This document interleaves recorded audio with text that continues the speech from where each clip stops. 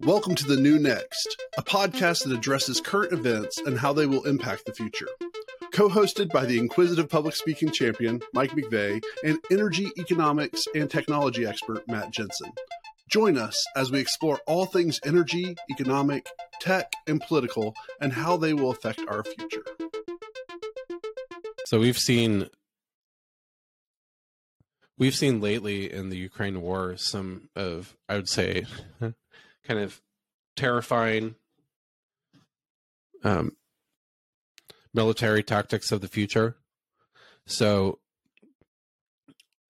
I really think that our generation, being the millennials, and I'm not including this in this group because I don't play a lot of video games, but our generation has been kind of the first generation that plays tons of first-person shooter games. Really kind of like these war reenactment games. And I really do feel that our generation is going to be the generation that ushers in digital warfare in a really meaningful way, more than it ever has before. So it's been a little bit weird for me seeing how this Russian-Ukraine war has been so traditional and it's kind of like land invasion, duking it out. But with that too, you see a lot of these like signs of the future, using cheap drones, specifically rigging basically consumer drones, almost like a guerrilla warfare style, with explosives, grenades, and stuff like that. But Russia deployed about, I think, 2 weeks ago on this recording, their kamikaze drones that were made from Iran in Ukraine. And I think these were, this was the attack where they really went after Kyiv and some of the areas that hadn't really been touched recently, after being demolished early in the war. I think part of, the strategy there is telling them, we still can get you, but still it's inflicting horrible horror on ordinary citizens. But these kamikaze drones are basically, you fly them in. Oftentimes they're rigged with the stuff that,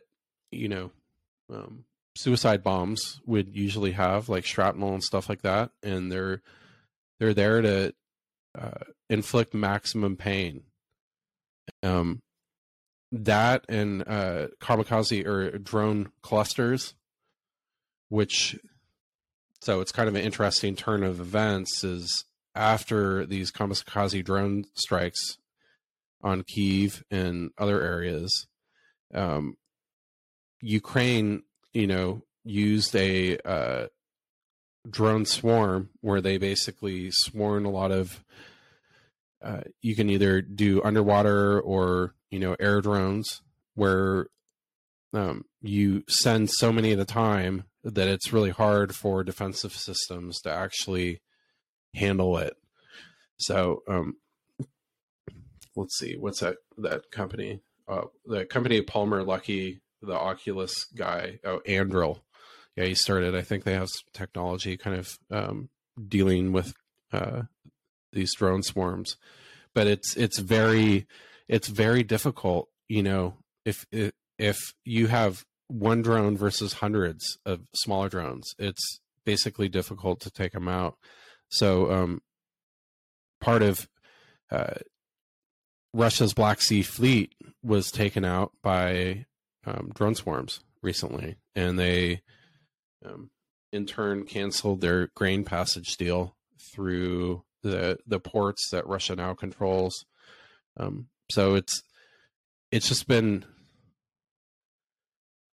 this Ukraine war has been wild, right? Because I feel like it's showing mimics of the past of how war was fought and glimpses of the future.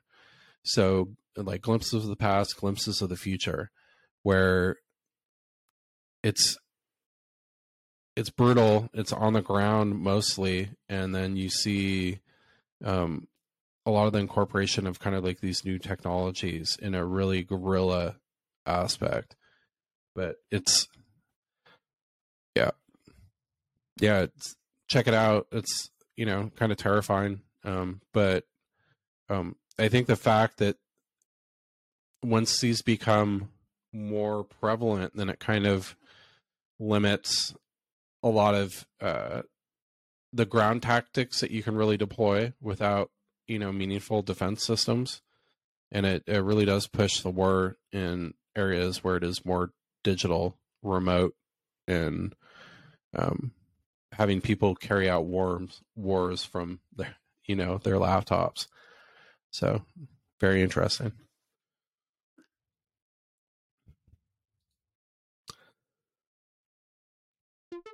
If you would like to learn more about the New Next podcast, find us at thenewnextpodcast.com, where you can suggest a topic you would like for us to cover. If you enjoyed what you heard, share the podcast, tell a friend about it, or rate us with 5 stars.